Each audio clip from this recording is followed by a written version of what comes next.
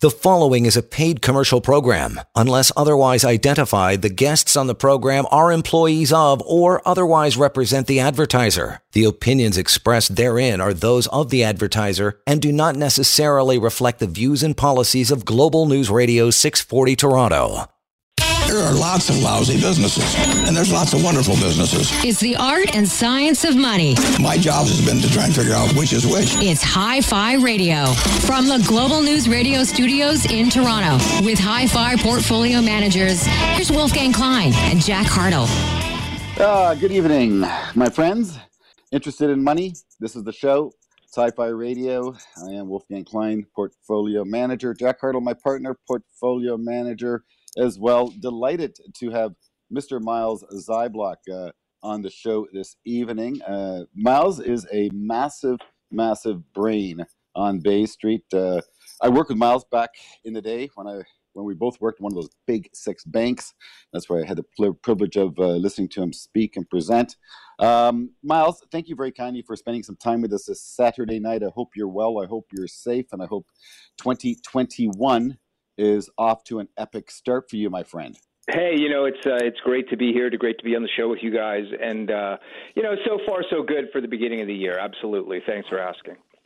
So I'm just looking at your slide deck that you sent to Jack and I, and you're pointing it towards some epic economic and financial market stress, unprecedented policy stimulus, vicious price reversals, unusual trading activity, market concentration with stocks, and elevated asset class valuations and yield scarcity. Long enough list for you? Well, yeah, no, isn't that's a lot to digest. That tells me that we're certainly in for another interesting year in investing. So, Miles, please run with it. Where do you want to start, and what do we need to know? Yeah, I mean, to start off, just it was an incredibly surprising year for so many reasons. 2020 was. I mean, obviously, it started off with the health crisis, and that bled into the economy, which led to one of the biggest economic shocks the world has ever seen, at least in the past 100 years. And of course, that filtered through into financial markets. So we had. At least by some of the gauges I look at, the sharpest bear market that we've ever seen, and then that was followed by an incredible rebound off the bottom in late March, and stocks have been rising ever since. And I think what are some of the reasons that are driving these equity prices higher around the world? And I think early on, I think it was, all about government stimulus. So governments were throwing money at this problem, hand over fist. And there's been upwards of, in aggregate, there's been upwards of $30 trillion globally pushed into the system by monetary and fiscal policymakers, and to put 30 trillion, I mean, that's just a gigantic, to put that into some sort of scale, that's equivalent to about 33% the size of world GDP.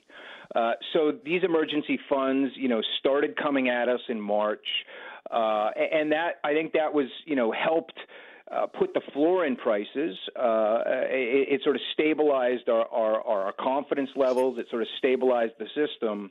And then as we got on, I think people learned they're pretty ingenious. People learned how to adjust to this new environment. They adopted technology. Supply chains were adjusted in businesses, and activities started to return a little bit again after I'd say in the second half of last year, and we're seeing more of that now. So even as the COVID numbers are nowhere near levels I'd like to see, we're learning how to work around this until this vaccination program gets going. It's kind of slow out of the gate, but it really starts to ramp up. And then I think, that will help us go from what was initially a policy-driven equity market rally to one that's sort of handed off to earnings.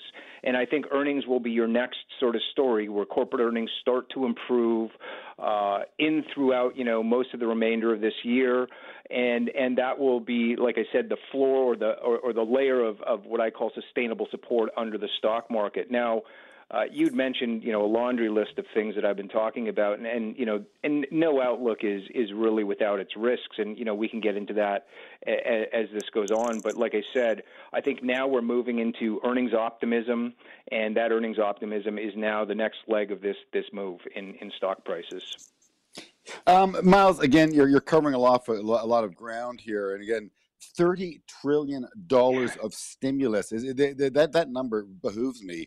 And yeah, I was quickly thinking about the Warren Buffett formula about equity valuations, and he used to just look at the market cap of the global stock market relative to GDP. And at the last look on that number, it was 150%. I assume it's a lot higher right now. What is the global equity market capitalization right now, Miles? Are you aware? No, I don't know it offhand, but I mean, we're talking in the trillions, and yeah, it's close to 100 trillion. It is, yeah, it is. It's close to the. Huge. So it's about a third of this. It's monstrous. And again, the issue that keeps Jack and I awake at night, and we don't sleep together, that's for sure, but it does keep us awake. It does. So we just text each other in the middle of the night. Can't sleep, Jack. What's going on? Well, I'm worried about all this debt in the system. At some point, it's got to get paid back. And again, Jack, being the economist within the House of the Wolf on Bay Street, always says we can certainly grow our way out of some of this debt. But I want you to speak to that. How much of it can we grow out of, and how much of it do we have to pay back with real dollars, and when? Well, this is where the world gets really interesting, and it's taken a sort of a weird turn in a sense that there's policymakers, at least fiscal policymakers, governments around the world are starting to rethink the way that government finances work. So what do I mean by that? Not too long ago, we were talking. There was a book by a couple academics written about high government debt to GDP ratios lead to sluggish future growth. It's basically a drain on the economy to get that debt level down. Now we've got these modern monetary theorists, a new line of academics who really say that budget deficits and debt to GDP don't really matter, and they're starting to behave like this is the new mantra. This is sort of the new theory that's being adopted and practiced by more and more governments around the world. That well, here let me just back up. Give you the Canadian example. So right now, they're effectively allowing the Bank of Canada to finance half their debt. So if you look at the outstanding number of Government of Canada bonds, in the marketplace, the Bank of Canada owns 45% of those outstanding bonds now. So basically what's happening is that the central banks are in effect monetizing the debt. And we're seeing that in Japan, we're seeing that in Europe, and effectively for every dollar the Canadian government owes, 45 cents of that $1 is owed to the Bank of Canada, which is mind-blowing. Miles, let me interject if you don't mind, and Jack, you may want to jump in on this as well. Sure. But again, we're talking therefore simply the printing of money, and if that's correct, then that is leading to this other mania, aka crypto, and I wouldn't even say gold. Good God, gold's sleepy compared to the other alternatives for store of value. But is that really what's driving the cryptos, in your opinion? Is this excessive printing and the lack of trust with the central authorities because they're basically diluting their own purchasing power? Well, I think that's part of the story. I think the suppression of interest rates, or these what I call price insensitive buyers, the central banks going into the bond markets and buying bonds hand over fist every day. Like we're talking $100 billion a month, $200 billion a month, and just buying these bonds out of the marketplace and extracting them from the secondary markets. I think that's suppressing interest rates around the world. That's why we have largely we have. I'm not saying it's the only reason, but I think it's a large part of the story behind why interest rates, or bond yields, let's call it, are very low around the world. And so what that's doing is that's pushing investors into yield-seeking behavior or risk-taking behavior.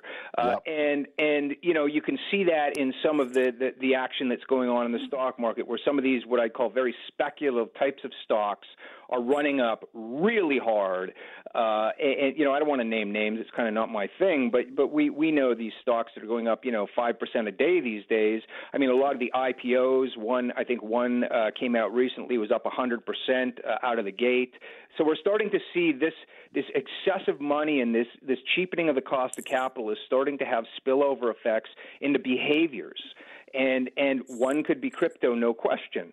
And like I said, you can see it in other places too. I mean, anytime you look at the German bond market and you can't find a positive yield out to 30 years, something weird is going on. Well, yeah, you're talking $20 trillion of negative yielding paper, last count by It behooves me. But Miles, you are an academic.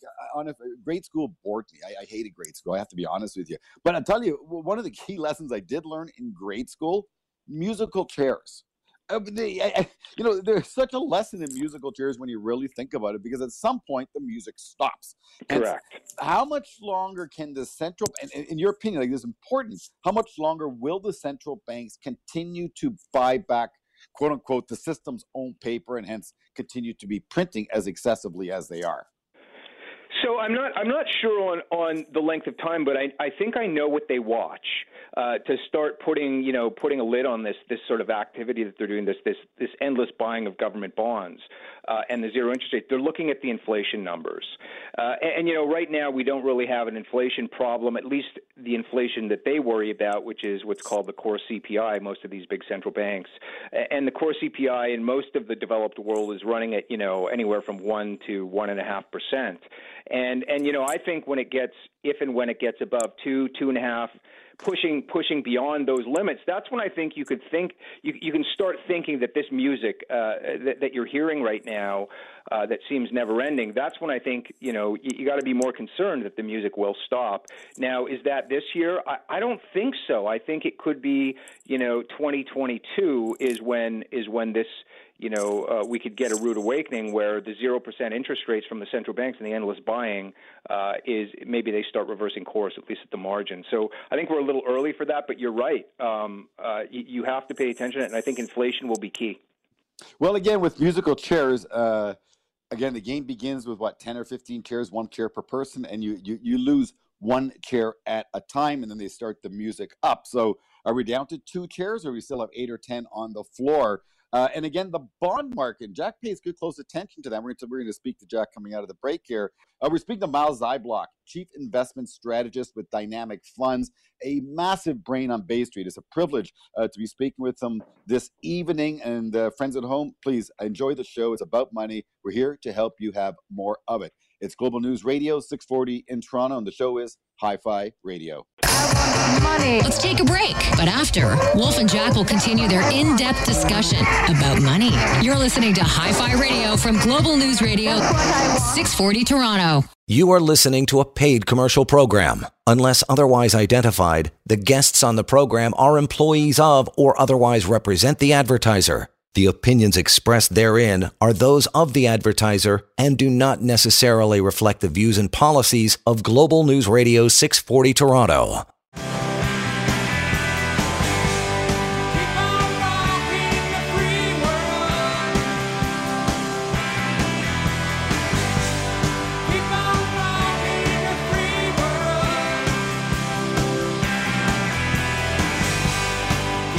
Yes, indeed. It is Saturday night, my good friends. Now, I want to get 30 seconds of that clip in. That way Neil gets paid. I want to make sure Neil Young gets paid after all. I don't want Neil Young to sue me. Hey, did you catch the story on Neil Young selling, I believe, half of his catalog, future rights, future royalties on whatever he sells for $120 million? Man, Neil is rich. Good for him. 5 decades of performance. And Neil is a character, I must say. Miles, you're a music guy. You must have grown up listening to a bit of Neil Young, I take it, eh? Absolutely. I mean, as a Canadian and as a music lover, how could you not? Yeah, no, indeed. We're privileged to have Miles Zyblock on the show. Of course, it is a show about money. Little fidelity we like to weave in every now and then just to put a smile on your face on Saturday nights, my friends. But Miles Zyblock is a strategist with dynamic funds. Brilliant thought. And I'll tell you, the reason I love doing this show, many reasons. I like to speak to you at home each and every Saturday night, but I learn so much. I'm actually doing my job as I do this show, killing two birds with one stone. That's being efficient, and it is about being efficient in this world. But, Miles, really what you taught me was the degree to which the central banks are buying their own debt, and hence one of the reasons, the key reason you believe that interest rates are basically at zero. Central banks buying almost half of the government debt. That's a new phenomenon. I appreciate you sharing that with us. And listeners at home, you want to sort of keep that in the back of your mind. And as Miles did indicate it in the previous hit, that the determining factor to get interest rates to finally move higher is to keep an eye on core inflation once it gets above 2.5%. But truth be told, friends at home, that's not your job. That's the job of Jackie and I, Wolf on Bay Street, of course. And if any questions, by the way, about money, you can contact us, wolfgangklein.com. Jack and I are always privileged to be able to answer any of your questions. Jack, what do you think about what Miles is going on about here? Pretty powerful stuff, eh? It's amazing the amount of money printing that's going on, and it can go on longer than people think. You just look at what's happened in Japan over the last 10, 20 years, and it's been going on in Europe, at least for 20 or for 10 anyways. But central banks are printing money, and they are not price sensitive in terms of the bonds that they're buying. So they're really pushing those yields down. But looking through Miles' deck here, the experience that we had in 2020 with the volatility, March of 2020, Miles, if you could just take us back to that, because in your slide deck, you talk about how we basically had 3 of the most volatile days in the last 100 years. And then also, if you could maybe speak to some of the risks, macro risks that you see out there beyond the amount of government debt and purchases. Yeah, so you're right. So, if you look at the top, I'm recalling from memory now, but if you look at the top or the worst single day returns in the stock market since the 1920s, and you rank order those from really bad to less bad all the way, to today or whatever. But the worst 25 days ever recorded, I think 3 of those days happened in the last sell-off in March. And in fact, not just that, all 3 of those days happened within a 7-day span. So you could probably say that was collectively the worst week. It was I can't remember exactly when in March, but it was probably the worst week that stock market investors have ever experienced. And what's amazing is that despite the fact that you had the worst week in history, and one of the most vicious bear markets from mid-February to late March, the market ended up, I think, total return terms 18.5%. So that's what's stunning about all of it, is the fact that you had the most volatile period, like I say, in equity market history, and we can all say that we lived through that. So it's a big deal. Now, I would say that volatility. Sorry, Miles. That volatility came off of a market that was actually making all-time highs as well. Yeah, so it did. It started. If you look at the data, it started. The rollover started or the ultimate high of the last cycle was sometime around, I think it's February 19th. And that was an all-time high. And then, a few weeks later, we lose 35% of the value of the stock market. And it's incredible that it happened with that much speed and that much ferociousness. But again, it sort of does make sense in the context of the economics where, you saw GDP around the world literally collapse. There was like an economic sudden stop that happened when everything got locked down, that first wave. So it does make a little bit of sense, but it's just, my 25 plus years in this business, I've never experienced anything like that. Certainly not a week that we want to experience again, but there are obviously risks in the market, Miles. Yeah. So what keeps you up at night?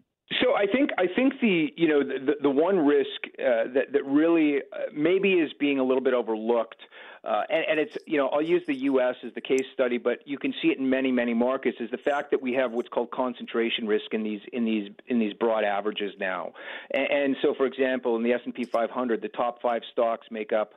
Those 5 stocks alone make up 20% of the market cap of the S&P 500, which is just that's an enormous number. And again, sorry, Miles, let's just take that to the second derivative. Those companies are what is it? Amazon, Tesla, Facebook, Netflix, Apple, Google. Yep. Yeah. Wow. 20%, 5 companies.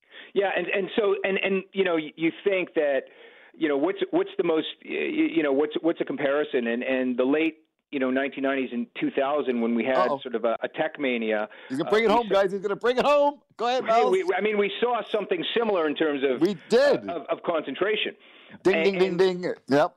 Called Nortel, right? It's called Nortel. That's an issue, right? That's an issue for me, because, look, these are great companies. I'm not going to say they're not great companies, these large caps. They have great business models. But what I'm concerned about is not only are they, you know, they're a very large proportion and they have a big influence on the averages. The fact is that, you know, they're trading as a basket at about 36 times their earnings, so price to earnings about 36 times, which is pretty steep. Let me just say these aren't cheap stocks. And what it's going to, you know, what that brings in, it's not a forecast, but the risk is what happens if something unexpected enters the market that changes the outlook for these stocks. And these stocks alone, I'm not even saying the economy, I'm saying something like, say, antitrust legislation. Now, all of a sudden that happens, these stocks get hit, but the whole index falls. So the point is because there's such a large weight in the index, it'll impact the whole index.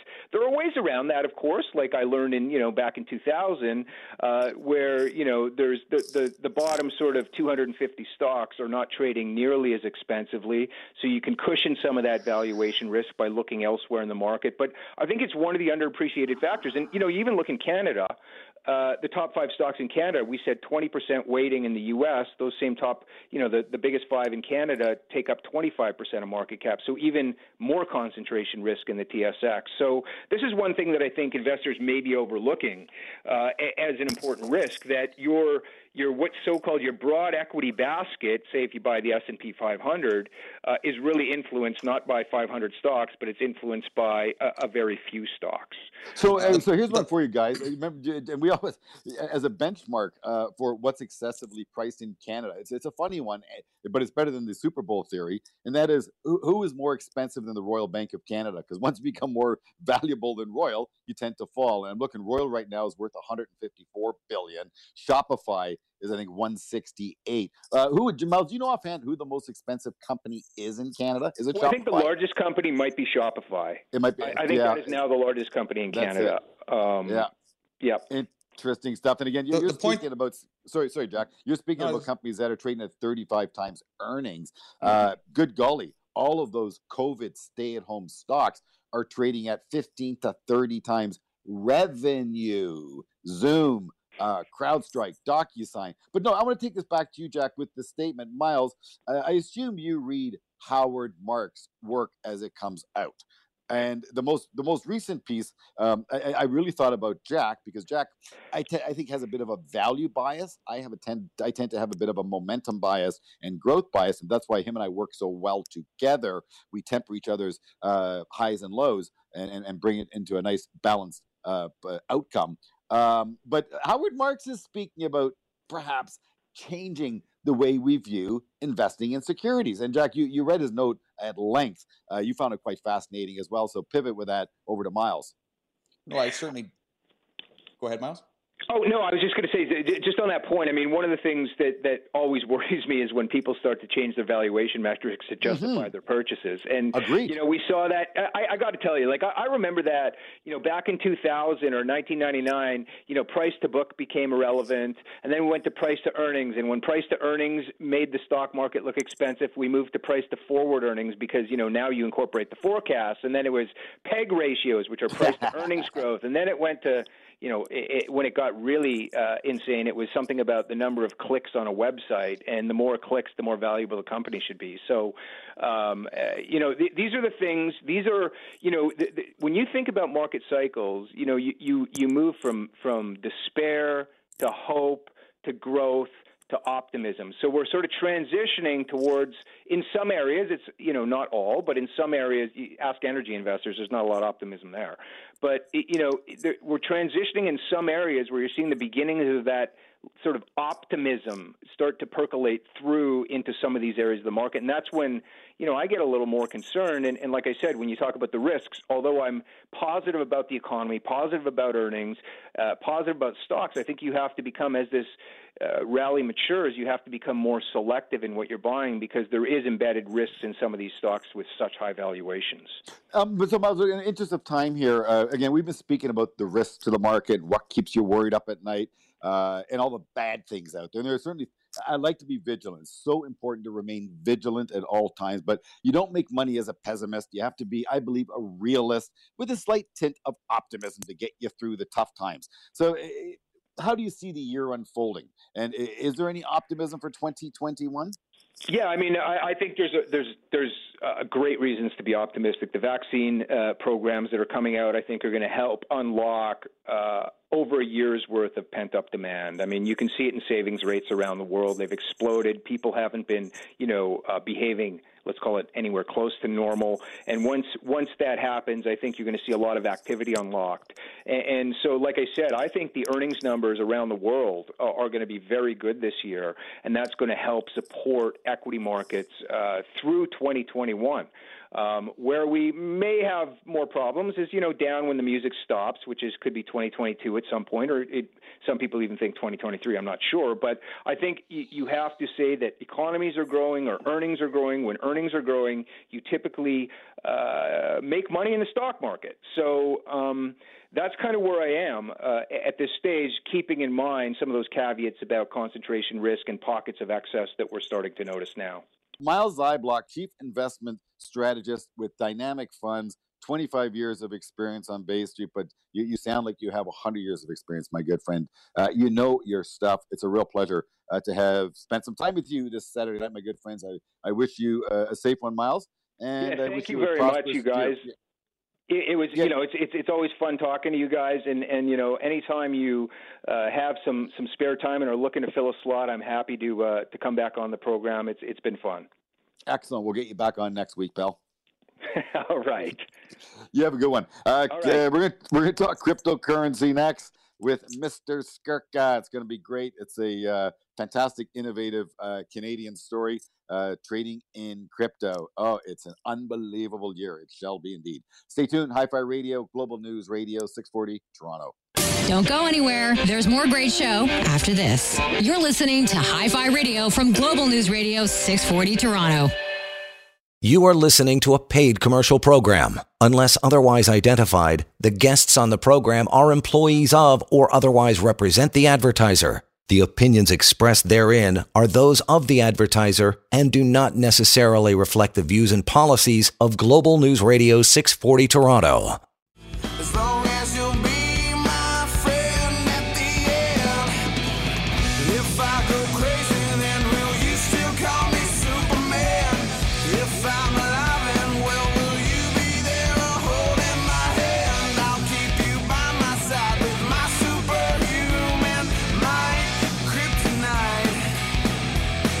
There we go. Do you hear it? Kryptonite. We're talking cryptocurrency, my good friends. Will you be my friend at the end? It says in the song. That was good. Didn't even expect that to pop in there. Indeed, it's a show about money. It's Hi-Fi Radio. It's Saturday night. We're going to have some fun, and we're going to hopefully educate you on money and help you have more of it each and every year. And if you follow the process, you will. But you must begin, and you must stick with the process. About 25 years, if you want to become rich. 25 years, my good friends. And getting rich quick, don't try it. Just don't. It won't happen. And if it does, well, 649 works too. That said, mad money, speculative money for some, alternative money. Perhaps some cryptocurrency, not for me. It's amazing. It was brought to my attention, cryptocurrency, back in my CP24 broadcasting days. One of the producers said, "Wolf, have you heard about crypto? You're a smart guy." And I said, "Not really, a little bit. It sounds like there's something you transact if you want to buy a Hitman." At the time, crypto was $600. I think that was about 8-9 years ago. Who knows best? Mr. Dean Skurka one of the founders of BitBuy right here in Toronto. It's a crypto trading platform. Jack and I cannot trade in crypto. As such, alternative trading platforms have emerged. Dean, first of all, Happy New Year. Welcome to 2021. I know you are excited about 2021, and I really want to congratulate you. Everyone around you, your dad and your grandfather as well, my good friends, are just looking down at you and saying, wow, look at the next generation go. Unbelievable. You know, it's Generation X 2.0. Generation X used to slop around the house and get rich being the next internet stock. Well, that's you, my good friend, 20 years later, but you're now trading Bitcoin on Bay Street with an exchange that you created out of thin air. Again, I tip my hat to you. I salute you. Talk to us. What's going on? How are you feeling? How is the landscape of crypto shaping up for 2021, Dean? Happy New Year, guys. Happy to be here. Thanks for having me. Yeah, 2021 is shaping up to be a pretty big year for cryptocurrency. A lot of big advancements in Q3, Q4 of last year, where you see traditional investors and large corporate companies, corporations in the U.S. and internationally really starting to treat this asset seriously and really look to it as a digital store of value or as a strong alternative investment. Wow. 39,000 Bitcoin, as we record this show, I scratch my head. I really, really scratch my head. And when you get such moves, you get these outrageous calls. And again, time will tell, but I'm hearing of people calling for $100,000 for a unit of Bitcoin. Absolutely remarkable. And I don't ask you to, or expect you, Dean, to forecast the price. I want to get granular. If an individual decides to take a portion of their net worth and put it into alternative assets, and they're now looking at cryptocurrency, how do they physically go about doing it? How do you buy crypto? How do you open up an account? What are the risks? What are you going to be careful for? Because I heard of a few years ago people losing their key and hence losing their crypto. So speak to us about that. You're a Toronto company, which is great.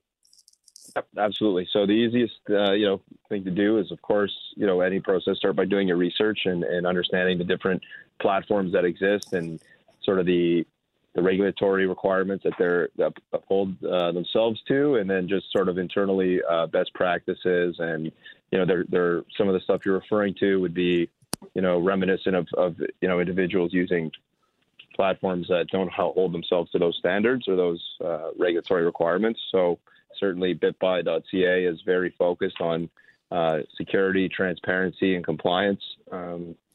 If you come to our website and look at some of the material we provide, it will certainly be made pretty clear. But it's pretty straightforward process these days.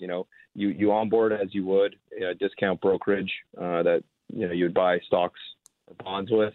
Once that process is complete and you are KYC verified, you have a few options to fund your account in Canadian dollars. And at that point, you're able to buy. Sorry, what are those options, Dean? I apologize. What are those options to fund the account? Yeah, so today we accept Interac e-Transfer, which is the most common methodology for guys, between $100 to $10,000. And then for the larger purchases or orders, we see bank wires come in. So we accept Interac e-Transfers and bank wires to fund your account in Canadian dollars. And then at that point, it's really straightforward. You can buy as little as $10. You can buy, as much more than that if you'd like. And so, we give people the option to buy and sell these at their own discretion. People can fund their account and dollar cost average over an extended period of time. People can fund their account and buy as much as they'd like in one shot. So we see all types of activity. We cater to an audience that wants to buy as little as 100, and we cater to a crowd that can buy, millions of dollars worth at a time through our OTC desk. And so our platform has been predominantly retail driven, over the last 3 years. And we really cater and provide a safe place for those retail traders to come in and get exposure to the crypto assets. I would say, over the last 6 to 9 months, we've seen a ton of interest from institutional investors and family offices, on the back of some of the news that has come out over the last little while. MicroStrategy, a large corporation in the U.S., has denominated their treasury into Bitcoin through a purchase of about $500 million worth. Square, which operates Cash App, purchased We own the stock. $50 million worth for their treasury, and investors like Paul Tudor Jones, insurance companies like Mass Mutual coming into the space are validating this at the institutional high net worth level. And so certainly our position in Canada allows us to capture some of that interest as it comes in. And so we've seen a strong increase in demand and activity from that caliber of clients. But at the same time, we are set up to really cater to retail as well. And so I would say that there is a ton of retail interest today, and the institutional high net worth clientele is coming quite quickly as well. Well, that's where the real money lies. We're talking about cryptocurrency. A great Toronto-based company called BitBuy.ca is a trading platform for crypto. So if you're interested in purchasing some crypto, do your homework. Take a look at BitBuy.ca. Dean Skirka, of course, is head of compliance, I understand. In a new industry, that is in itself very, very fascinating. Self-regulated, I assume, with some oversight beyond. But we're going to go to a quick break, get back with Dean Skirka, one of the founders of crypto trading platform BitBuy. It's Hi-Fi Radio, Global News Radio, 640 Toronto. Listen, we're going to take a break. But when we come back, more money talk. You're listening to Hi-Fi Radio from Global News Radio, 640 Toronto. You are listening to a paid commercial program. Unless otherwise identified, the guests on the program are employees of or otherwise represent the advertiser. The opinions expressed therein are those of the advertiser and do not necessarily reflect the views and policies of Global News Radio 640 Toronto.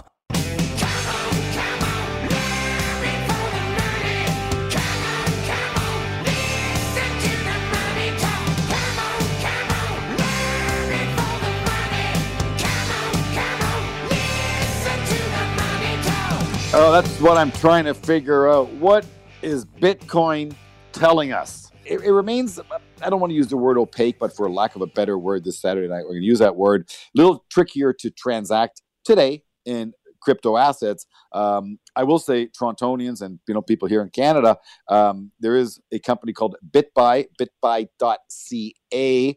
That is a trading platform for cryptocurrencies located right here in Toronto.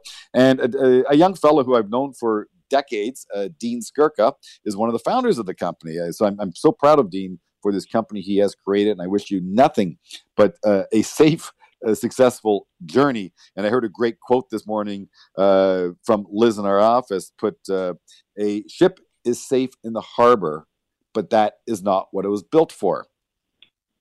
Mm-hmm. I like that. That's quite profound. That's quite profound. I'll take that over to Bitcoin. Bitcoin was to be a store of value, but stores of value should not move 10, 15% in a day. But let's get granular.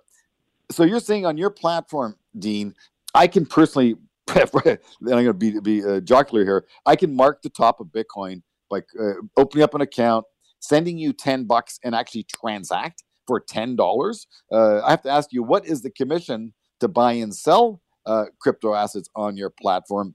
And with Bitcoin trading at 39,000, how can I get a fractional portion of 10 of Bitcoin? Right. That's a good question. And so, like I said, the minimum transaction size that we allow on the platform is $10. And so assuming your account is funded, you would come in and you would just simply put an order in for, the dollar value that you look to purchase. So you can buy fractional units of Bitcoin. Correct. That's correct. And so that's interesting. I did not know that, Dean. That's very fascinating. And sorry, Dean, what is the commish to trade? Right. Correct. So the fees are as low as 10 and 20 basis points on the platform. And so you come in, and once your account is funded, the purchase and sale is 20 basis points, at its top. That's 1/5 of a percent. Friends at home. And Dean, again, if I may ask, bid-ask spreads. Friends at home, what that means is there's a buyer's price and there's a seller's price, and the spread is the difference in between. So if you look at any big blue chip stock, it may be bid for $60 and offered out at $60 and a penny. So there's a 1 penny spread. What is the spread on Bitcoin that trades at 39,000? Yeah, so the spread is quite low. Roughly. I guess, despite what people may think, it's a very liquid asset class. And, today on the platform looking right now for Bitcoin, the spread is 40 basis points on our platform. And, it can come down to as little as, 5 basis points. So it's a very liquid asset with pretty meaningful liquidity. And certainly, that's where we are today in real time. And I would say, that the spread and the liquidity for this asset is growing. The liquidity is certainly growing or increasing in size every day. And, that'll just continue to bring spreads down. Aside from the volatility, and obviously it's been basically one directional, going higher in the last couple months anyways, but aside from the volatility, just talking about the safety of the asset, like in our business, the brokerage business in Canada, clients that have accounts with us, their assets aren't actually held at Canaccord. They're held at CDS, which is Canada Deposit for Security. So it's a very safe system, and clients can feel very comfortable, having assets at a brokerage firm. Where are the assets actually held, with your exchange, and who actually has custody of them? Yeah, it's a great question. So we've been long partnered with some of the leading custodians in the crypto industry, and so we use two. One of which is a public trust company in the U.S. that's been in the industry for many years and has about $16 billion under custody. We use another partner out of Montreal, for Bitcoin specifically.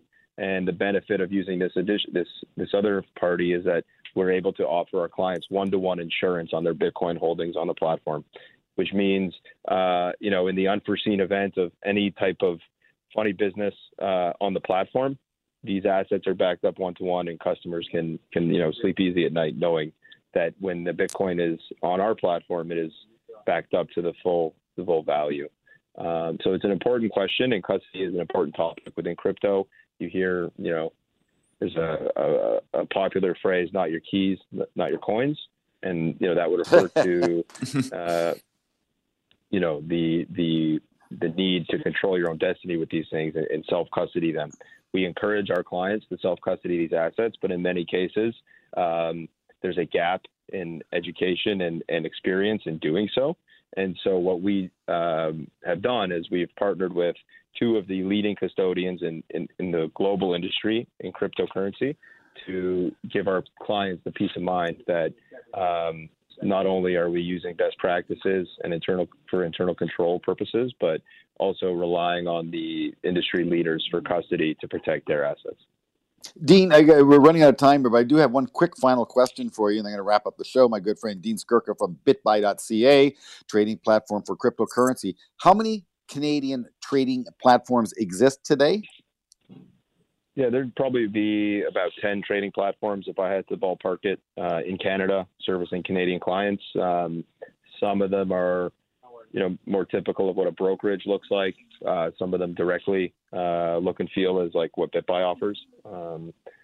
Certainly, we focused on transparency, and whether that's with proof of reserve audits, whether that's with transparent fee model that's available on our site, or some of the other initiatives we've taken with some of the custodians, et cetera. We feel like we're better positioned than most to offer that safety, security, safe place for these new entrants to gain exposure to crypto assets. Dean, congratulations. You're really onto something current. It's amazing how the younger generation always gets on the new themes, and they do it so well. Dude, pure success to you. Be safe, be healthy, be well. Best to your family, of course. I'll be speaking to your dad soon. Good friend of mine. Of course, Dean's father owns Classica. It's a place where I outfit myself. And of course, don't forget, you support your local retailers, my good friend, when they open up the economy again. Local retailers need help. Dean's business is booming, trading crypto. If you're interested in trading crypto, as Dean indicated, there's over 10 exchanges in Canada. Bitbuy.ca certainly is one of them. Give it a peek. Let me know what you think. WolfgangKlein.com is the website. Any questions, you can reach out to Jack Hartle or I. We are here for you. We want you to have more wealth. You be healthy, be safe, my good friends. Follow the rules. We'll get through this pandemic and hopefully with more money in our pocket. Fellow pros, you listen to us, I think that's going to be highly probable outcome. It's all about probabilities. I wish you a wonderful weekend, my good friends. Thank you for tuning in to Hi-Fi Radio, Global News Radio, 640 Toronto. You've been listening to Hi-Fi Radio with Wolfgang Klein and Jack Hartle, portfolio managers at Canaccord Genuity Wealth Management. For questions about today's show or any money questions you need answered, email Wolf and Jack at wolfgangklein.com. Hi-Fi Radio, for the love of money. We'll see you next week. The preceding was a paid commercial program. Unless otherwise identified, the guests on the program are employees of or otherwise represent the advertiser. The opinions expressed therein are those of the advertiser and do not necessarily reflect the views and policies of Global News Radio 640 Toronto.